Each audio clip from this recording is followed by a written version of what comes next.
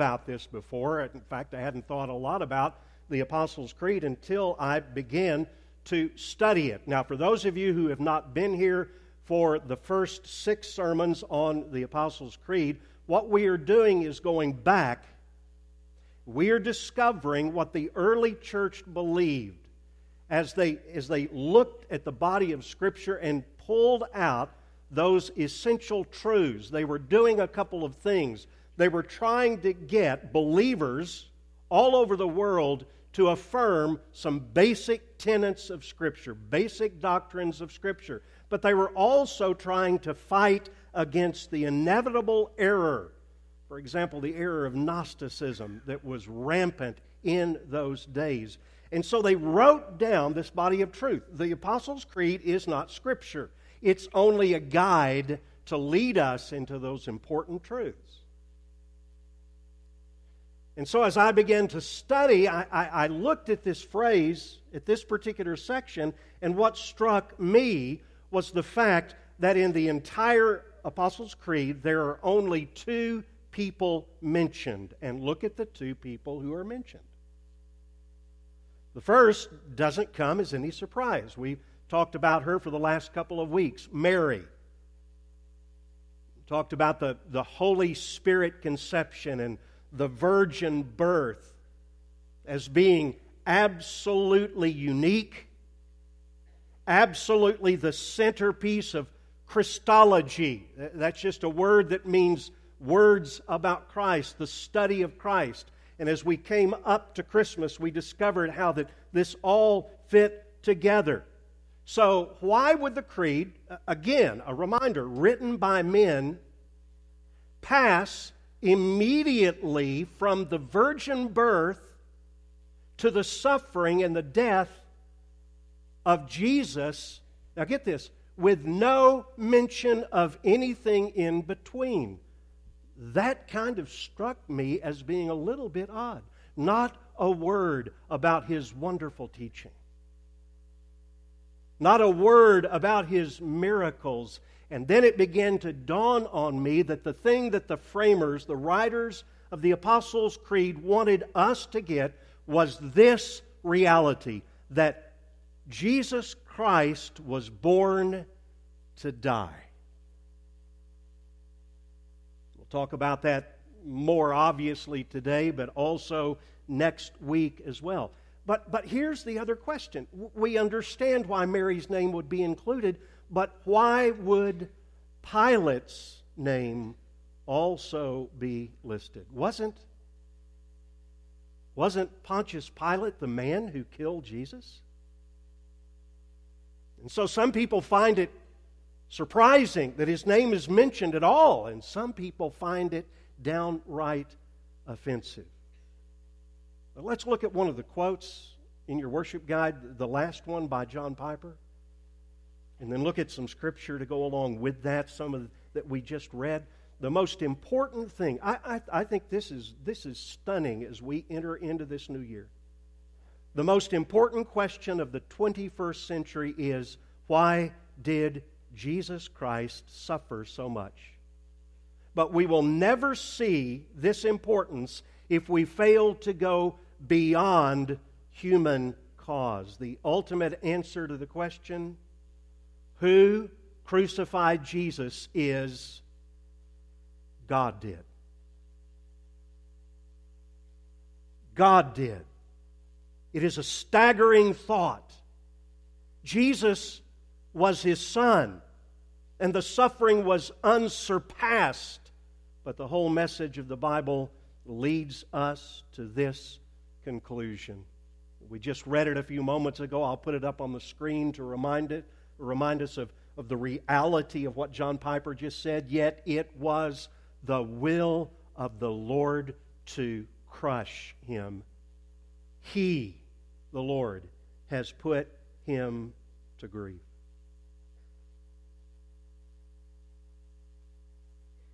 But how does this truth, this incredible truth, this, as I said a few moments ago, this stunning truth of divine sovereignty relate to the horribly sinful actions of the people who killed Jesus? And again, the Scriptures are not silent on this. It puts together divine sovereignty and human responsibility in a couple of places. Look at the preaching of the Apostle Peter. And right out of the chute, he got it. You know, sometimes it was a real question as to whether or not the disciples were going to catch all of this. But I find it interesting, and again, I'll use this word, stunning, that right out of the chute, the first sermon that the Apostle Peter preaches, he says this Jesus delivered up, now watch how he combines divine sovereignty with human responsibility, according to the definite plan and foreknowledge of God, you crucified, speaking to his Jewish audience, and killed by the hands of lawless men. And by the way, the early church got it. Because just a couple of chapters later, you remember this particular incident in the life of the early church. They're brand new baby Christians, and they're starting to undergo suffering and persecution. And yet in their prayer, they got together and they had this prayer meeting. And here's what they said in their prayer. I find this so incredible that these baby Christians got the reality, the combination of divine sovereignty and human responsibility. For truly in this city, there were gathered together against your holy servant Jesus, whom you anointed, both Herod and, here he is, Pontius Pilate, the leader of the Jews, the leader of the Gentiles in that part of the world, along with the Gentiles and the people of Israel.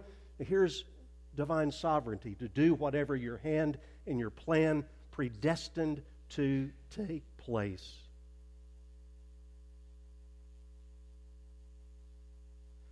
The Bible never shies away from the truth, and I'll add another word, the mystery of how God is at work. Not only way back then, but even today in the worst, in the most sinful of human acts. In fact, verses like these two that I just shared with you give me personally incredible hope. That God really does have a plan to use wicked men in His economy. God planned it, but it was through these men that great good has come to the world. Now, let's not forget that Jesus was never passive in His suffering. He was actively involved. Don't get the idea that He just let people do this. Look what He said. For this reason the Father loves me, because I lay down my life that I may take it up again. No one takes it from me, but I lay it down of my own accord. There's another thing thrown into the mix. I have authority to lay it down. I have authority to take it up again. This charge I have received from my Father. So it all works together. To paraphrase the words of Joseph way back in Genesis chapter 50, verse 20, he said, look, what you did, he's speaking to his brothers, but he said, what you meant for evil, God meant for good. What you meant for evil, God meant for good. And then we make the jump all the way to Romans 8:28, that we know that God causes all things to work together for good to those who love God, to those who are called according to His purpose. But here's what I struggled with this last week. I don't know. Have you ever done a study like this and you struggle with certain concepts? Certain concepts that we've covered? And somehow it moves from the academic to the heart. And I don't know about you. I don't know if this study or other studies that you have done, that they impact you like this. But how do you wrap your head around Jesus being fully God and fully man at the same time? How do you do that? How do you explain it to someone who really wants to know? How do you explain the concept, which is all through the Apostles' Creed, of the Trinity? And I've had a lot of questions from Muslim friends and people that I've talked with in other places in the world. How do you Christians believe that? It sounds to me like you believe in three gods, and we say, no, no, no. We believe in one God who eternally exists in three persons, Father, Son, and Holy Spirit. And the thing that I have been wrestling with, now you might think that as a pastor I've got all these things figured out. I do not.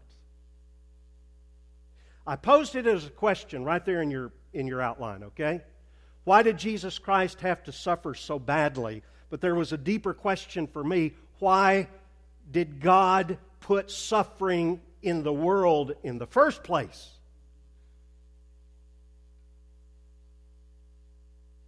And I have been wrestling with that. Now, this sermon is not going to morph into a message about your suffering. We've had other sermons on that, and we will have other sermons. What the Apostles' Creed does and what we want to look at in Scripture, and we've just seen this in Isaiah chapter 53, is the reality of why it was absolutely necessary for Jesus Christ to suffer so much. You see, the creed is very specific. I started studying and I looked at all of the ways that Jesus suffered during His life here on earth, and I realized that's not what the creed is talking about. It's specifically pointing to a time when Jesus suffered under Pontius Pilate. Here's something else I thought about. It's noteworthy. And I've looked for it in Scripture. It's noteworthy, at least to me, to see in Scripture that it's never recorded that Jesus laughed or even smiled. Okay, now, I'm just throwing this out to you. Do you think that He did laugh? Well, okay, good. Yeah, see, for those of you visiting, this is interactive preaching, at least at some point. I know I get to talk most, but I do want you to think with me about this. Do you think Jesus ever smiled? Yes. I do. Do you think Jesus ever laughed? Somehow, and the pendulum swings. I know that some years ago there were a couple of things that were written about Jesus being one who belly laughed a lot and joked around with His apostles. There are some things where He plays on words sometimes. I don't know about that. I don't know if Jesus told a good joke. He could have. But I do believe that we err sometimes when we say, oh, no, He never smiled. He never laughed.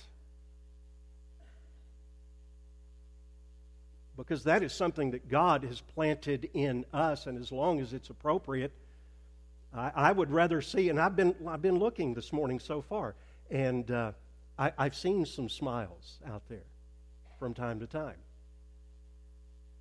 A little bit of laughter. That is a good thing. But here is what we need to focus on today. While I believe that, the Bible never says it, but the thrust of His life, even though He laughed, I believe, and He smiled, the thrust of His life was that of a suffering servant. Go back to what we read a few moments ago. Isaiah 53, verse 3, He was a man of sorrows and acquainted with grief, and that suffering came to a head under a man by the name of Pontius Pilate. I don't understand, as I said a few moments ago, all of the reasons, but I do know that it is a gospel necessity that Christ had to suffer. Okay, I just want to lay down this for you. It was a gospel necessity. I can't, just like in certain teachings, like I mentioned a minute ago, the Jesus being the God-man, the Trinity, divine election is one of those things. There's a veil. And try as we may to understand, and theologians have gone back and forth on these things for years and years and years, but there is a veil behind which we cannot go, but it is revealed that He had to suffer. I want you to look at certain words in the next couple of verses, like the word must and necessary. The Son of Man. These are Jesus' words. Now, do you know what the context is of this? This was that great moment where Jesus asked His disciples, "Who do you say that I am?" And they said a couple of things, and then Peter said, "We know who you are. You're the Christ. You're the Son of the living God. You're the Messiah." And right after that wonderful declaration, Jesus tells them right up front, this is why I came, guys. The Son of Man must suffer many things and be rejected by the elders and chief priests and scribes and be killed and be raised up on the third day. It was the theme of the Old Testament prophets that carried over into the teaching of the New Testament apostles. Here again, the words of Jesus. Remember the road to Emmaus. And He says these words. He said to them, the two men on the road to Emmaus, "O foolish ones and slow of heart, to believe all that the prophets had spoken." And what did they speak specifically? Was it not necessary that the Christ should suffer these things and enter into His glory? And we jump over into the New Testament and we find the exact same thing. The preaching of Paul, this was after. This was a while after the new church had its beginnings. Paul had a custom. He would go into a town, he would look for a synagogue, maybe a riverside. He would go down and start talking to the Jews. And he would explain and prove, well, this is interesting. Of all the things that he could do from the Scriptures, he would explain why it was necessary for the Christ to suffer and to rise from the dead, saying, "This Jesus whom I proclaim to you is the Christ." Must suffer. Necessary. This is God's plan for the salvation of the world. I'd like you to turn to Psalm 22. We're going to get to some of the reasons behind the necessity in just a second. But I just want to read to you another messianic psalm, Psalm 22. And we'll read verses 14 through 18. I'll go back to verse 1 and just read that first line. My God, why have you forsaken me?" Who is this about? Is this about Israel? This is about none other than Jesus, the one who was to come, the suffering servant. And you pick it up with verse 14. Now, some might say that, well, in that verse 1, Jesus had already read the psalm, and so he could go back and he could repeat what the psalmist said. But listen to how exact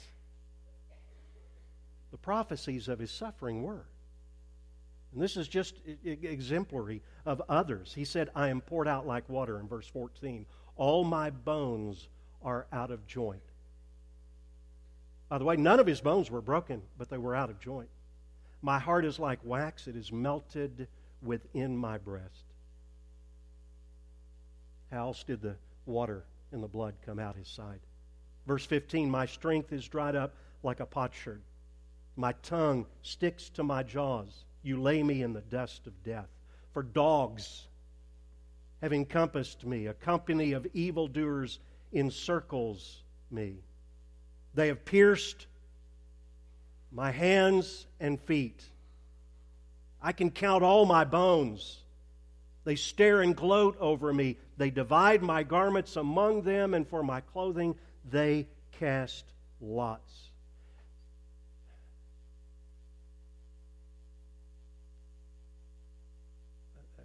I guess you think stunning is my favorite word. Awesome. What else can I use? Jesus might have been able to steal the words, my God, why have you forsaken me?" But he could not make Roman soldiers cast lots for and divide his garments.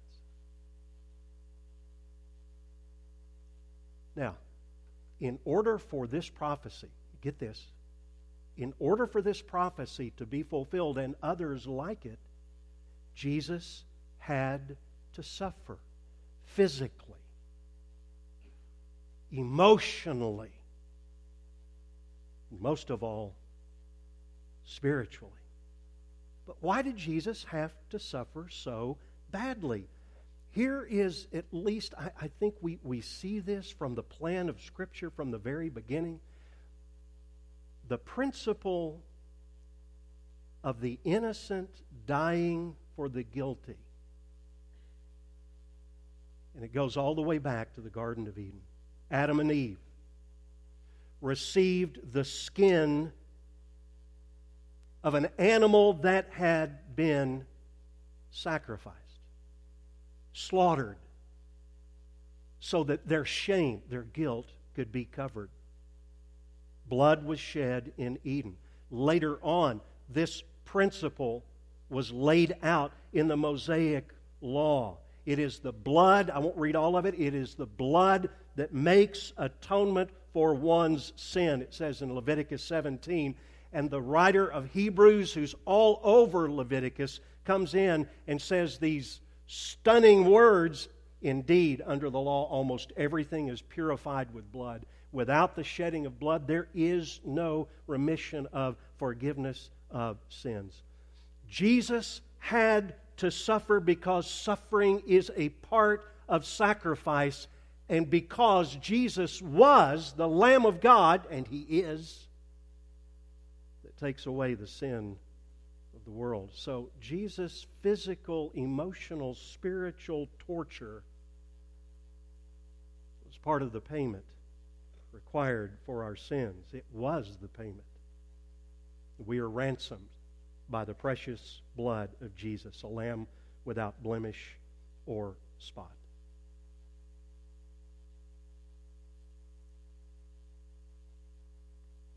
Does everybody agree with that? No, I mean everybody. I'm assuming. I'm preaching to the choir. Okay. I know all of you agree with what I've just said, but does everybody agree with the necessity of suffering? The shedding of blood for suffering? What does the world around you, I'm talking about people who are not believers in Jesus Christ, what do they think of your religion and mine that says it is necessary? That's exactly what the Apostle Paul said. It's a stumbling block. It is foolishness. The Jews ought to have seen it. That was Paul's argument early in Romans. They should have seen it. It was a stumbling block to them. How could they crucify the Lord of glory? It's foolishness to Gentiles, to Greeks, but to those who are being saved, it is the power of God and the wisdom of God.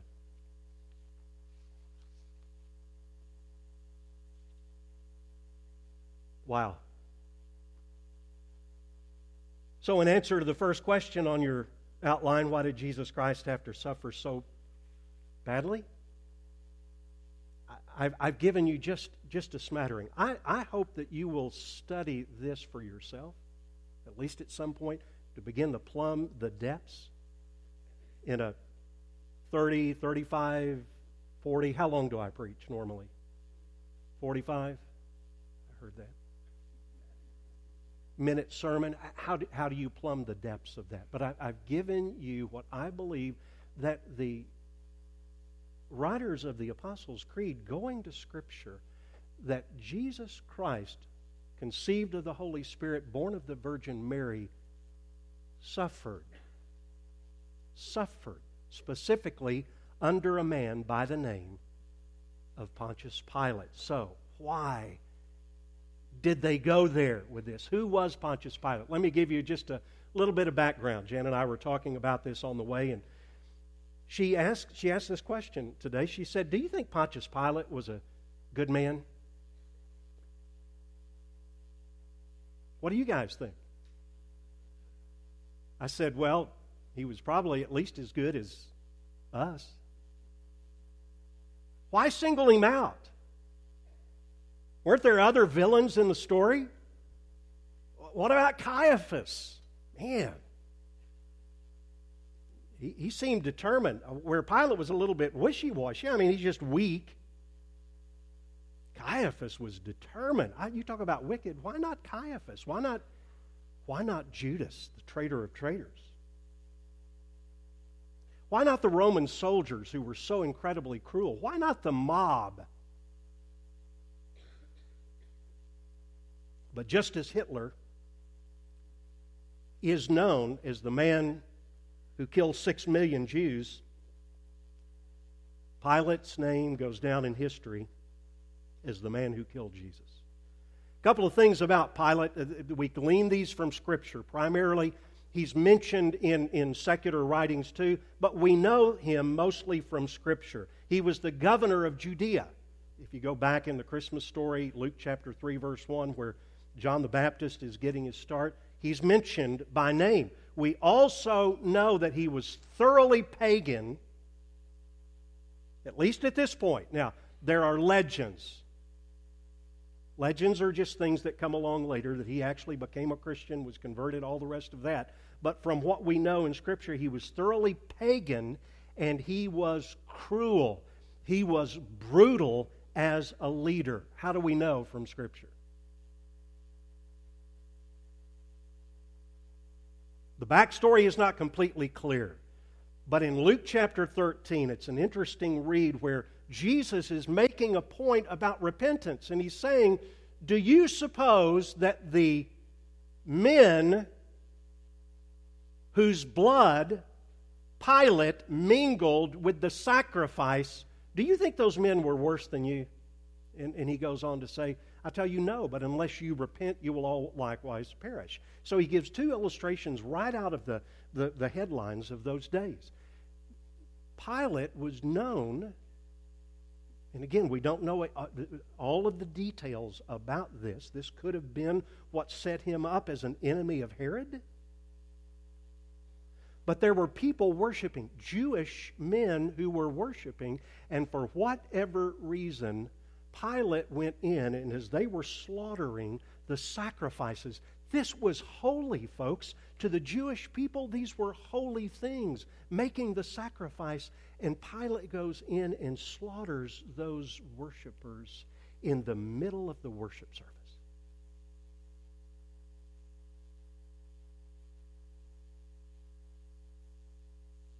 Mingle their blood with the sacrifices. I was thinking this morning, what might that look like? It might look like that while we're singing, the writer to Hebrews says that we, by singing, we're offering praise to God, you know. What if in the middle of our singing of praises to God, the authorities burst in through the back doors and slaughtered all of the worshipers here? That's a picture of what Pilate did. So we know that he was a brutal, he was cruel, he was thoroughly pagan. We also know that he was married, and true to form, his wife had a lot more sense than he did. Now, this is kind of strange, but it's from Scripture. So somehow she had this dream, and in the dream she dreamed about Jesus. And it said she was tormented in the dream because of this righteous man. And she sent word to him and said, have nothing to do with this righteous man. Again, she had more sense than he did. He didn't follow his wife's advice. This could be one of the biggest character faults that he had. He was motivated by a desire to please people and save his own skin rather than do what was right. Let me give you 3 reasons. That's just an overview of who Pilate was. So we've got a setup. Now, why was he included? I think there are 3 things. Let me just mention them very quickly. The first is historical.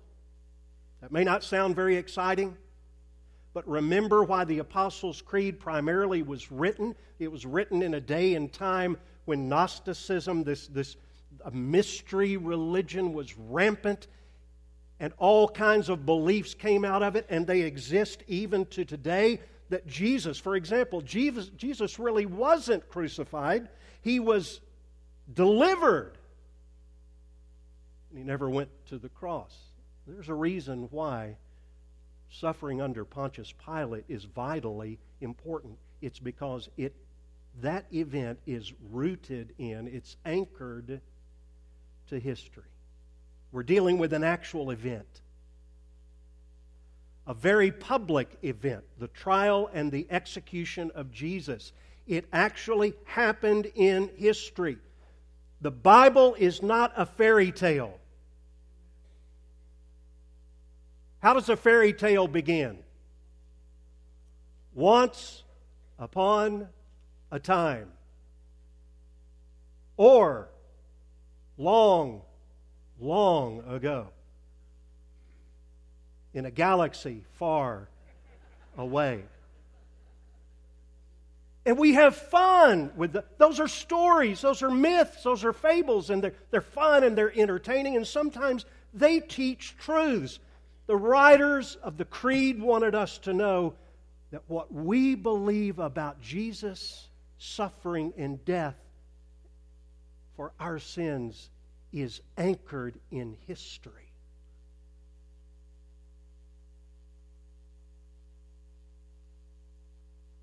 Christianity is a down-to-earth religion. None of this pipe dream stuff that people accuse us of. There's a reality to it that God in Jesus Christ literally entered into history in order to meet us where we need Him and to redeem us. It's not some abstract teaching. It's about God acting in history. And by the way, He is continuing to act in history. It didn't end with Acts chapter 28. So that's one thing you can add to your apologetic repertoire, people. It is impossible for anyone, either then or now, to deny that these things actually happened. Second thing, Pilate is important for another reason. He represents the rejection of Jesus Christ by this world. It's a major theme in the New Testament. Some people have said that the New Testament depiction of the rejection of Jesus is anti-Semitic.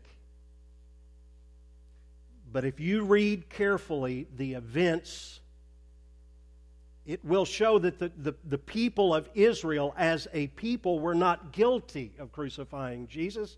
There were leaders who stirred up a mob, and they were guilty. But who has the greater guilt? I think it's a guy by the name of Pilate. In the exchange in the Gospel of John, Pilate I don't know what his posture was, but he was asking and he was amazed. All the Gospels say he was amazed that Jesus did not answer back on the charges that were brought against him. Now, he did respond, "Are you a king?" He simply said, "You're saying it." Or, "Are you saying it?" Or is someone else putting that into your mind? But at one point, Pilate says these words, "Do you not know that I have authority to release you, and I have authority to crucify you?" It wasn't a boast, people. It was a statement of sober fact. As the Roman governor of Judea, only he could give the death sentence and crucify a man. Now, it's true that the Jewish leaders wanted him dead, but Pilate is the one who is held responsible for the death of Jesus. I read a guy put it like this last week as I was studying. If the Jewish leaders loaded the gun, it was Pilate who pulled the trigger. Oh my. Then there's a third reason, and we end with this, and this is where we bring it This has been information, and it's good information from the Scriptures. But now, let's begin to apply it. Okay? Third reason why I think Pilate is in there. There are positive examples from Scripture that we need to try to be like, to emulate, and there are negative examples from Scripture. Proverbs is filled with negative examples of people, right? In the New Testament, we find multiple examples. For example, there are foolish servants who didn't use what their master had given them. There were foolish bridesmaids who didn't prepare. Go get some oil, prepare for the coming of the bridegroom. There are foolish builders. Can you imagine how foolish it would be for a builder to build on shifting sand and not on the rock? But there were those. And then Jesus. What's the shortest verse in the Bible? 2 words. Jesus wept. What's the second shortest verse in the Bible? Very instructive. Jesus actually said these words. Remember Lot's wife. If you've set your hand to the plow, if you've said, I'm following Jesus, don't turn back. And with a negative example, when he looked at his disciples whom he loved, and he said, I'm going to tell you who not to be like. Don't be like Lot's wife. Remember her as a negative example. So, folks, Pilate is a person that you do not want to follow. How many people do we find in Scripture that name their kids Pontius Pilate?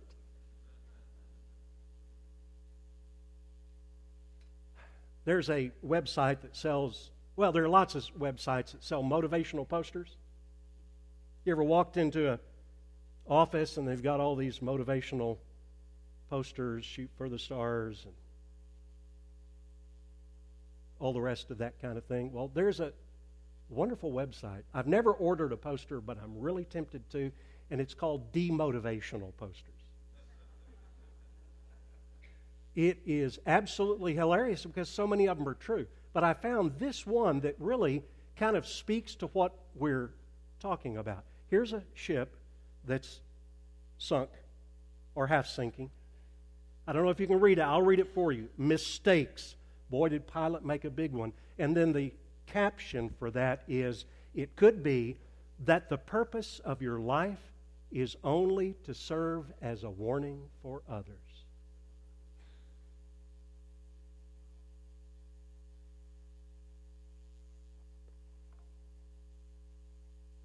Please,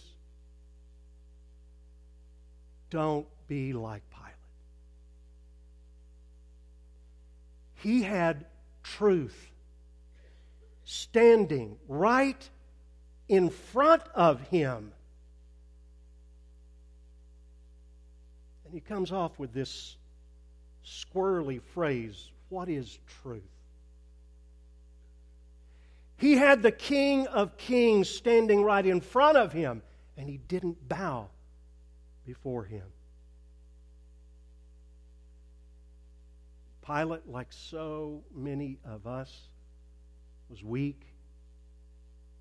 fearful, lacking courage, allowing others to pressure him into making really bad decisions, and the worst is what he did, rejecting Jesus, and then try to worm out of it, shift responsibility, washing his hands. I don't go to church because my parents made me. I don't follow Jesus because I knew a Christian one time who failed. You can always find and point to things just like Pilate did. But today, this is the application from Pilate as an example that you do not want to follow. The truth is standing in front of you, and his name is Jesus. And the King of Kings is standing in front of you, and his name is Jesus. And he says to you, turn away from your sin. What is sin? It's playing like you're God. I'll run my own life. And it's fighting God. And he says, turn away from that and turn to the sacrifice. And this next week, we're going to be talking more about the death, the burial, the resurrection of Jesus Christ. Trust in him as your Savior and Lord. Ultimately, we know that it was the Father who crushed his Son. We know that Pilate was the person directly responsible for that. But there's just one more, and I add this so that we can all know it. Do you remember a movie? It's years ago, The Passion of the Christ. Okay. Mixed reviews, mixed feelings about the movie. Okay. But did you know that Mel Gibson is in the movie? A couple of places. But one of the most notable places where he is in the movie, his face is never shown, is when Jesus' hand is on the cross and the hand holding the spike is Mel Gibson's. And he said later on, I'm not giving any kind of a judgment one way or the other about Mel Gibson's spiritual life, but I was struck by this. He said, I wanted my hand to be in that scene so that I could make a statement that I'm the one who put Jesus on the cross. I'm the one. Paul reminds us, for our sake he made him who knew no sin to be sin, so that in him we might become the righteousness of Christ. Father, I thank you for the reality of the suffering of Jesus under Pontius Pilate. I thank you that while the Bible is all we need, and it is our only rule for faith and practice, that there are people of wisdom who along the way have helped us to see what are the important things that we need to focus on. What are the essentials? So I am grateful, Lord, for those who framed the Apostles' Creed. I'm grateful that it summarizes and reminds us of what God, through Jesus Christ, has done for us on the cross, and what the Holy Spirit is still doing in us individually and as a church. So, Father, as we now sing this final song, I pray that you would quicken the hearts of those who do not know you, and today would be the day of salvation. I pray for those of us who do know you, that we would come away with a greater appreciation for all that Christ suffered for us. And I pray this in his name. Amen. Would you stand?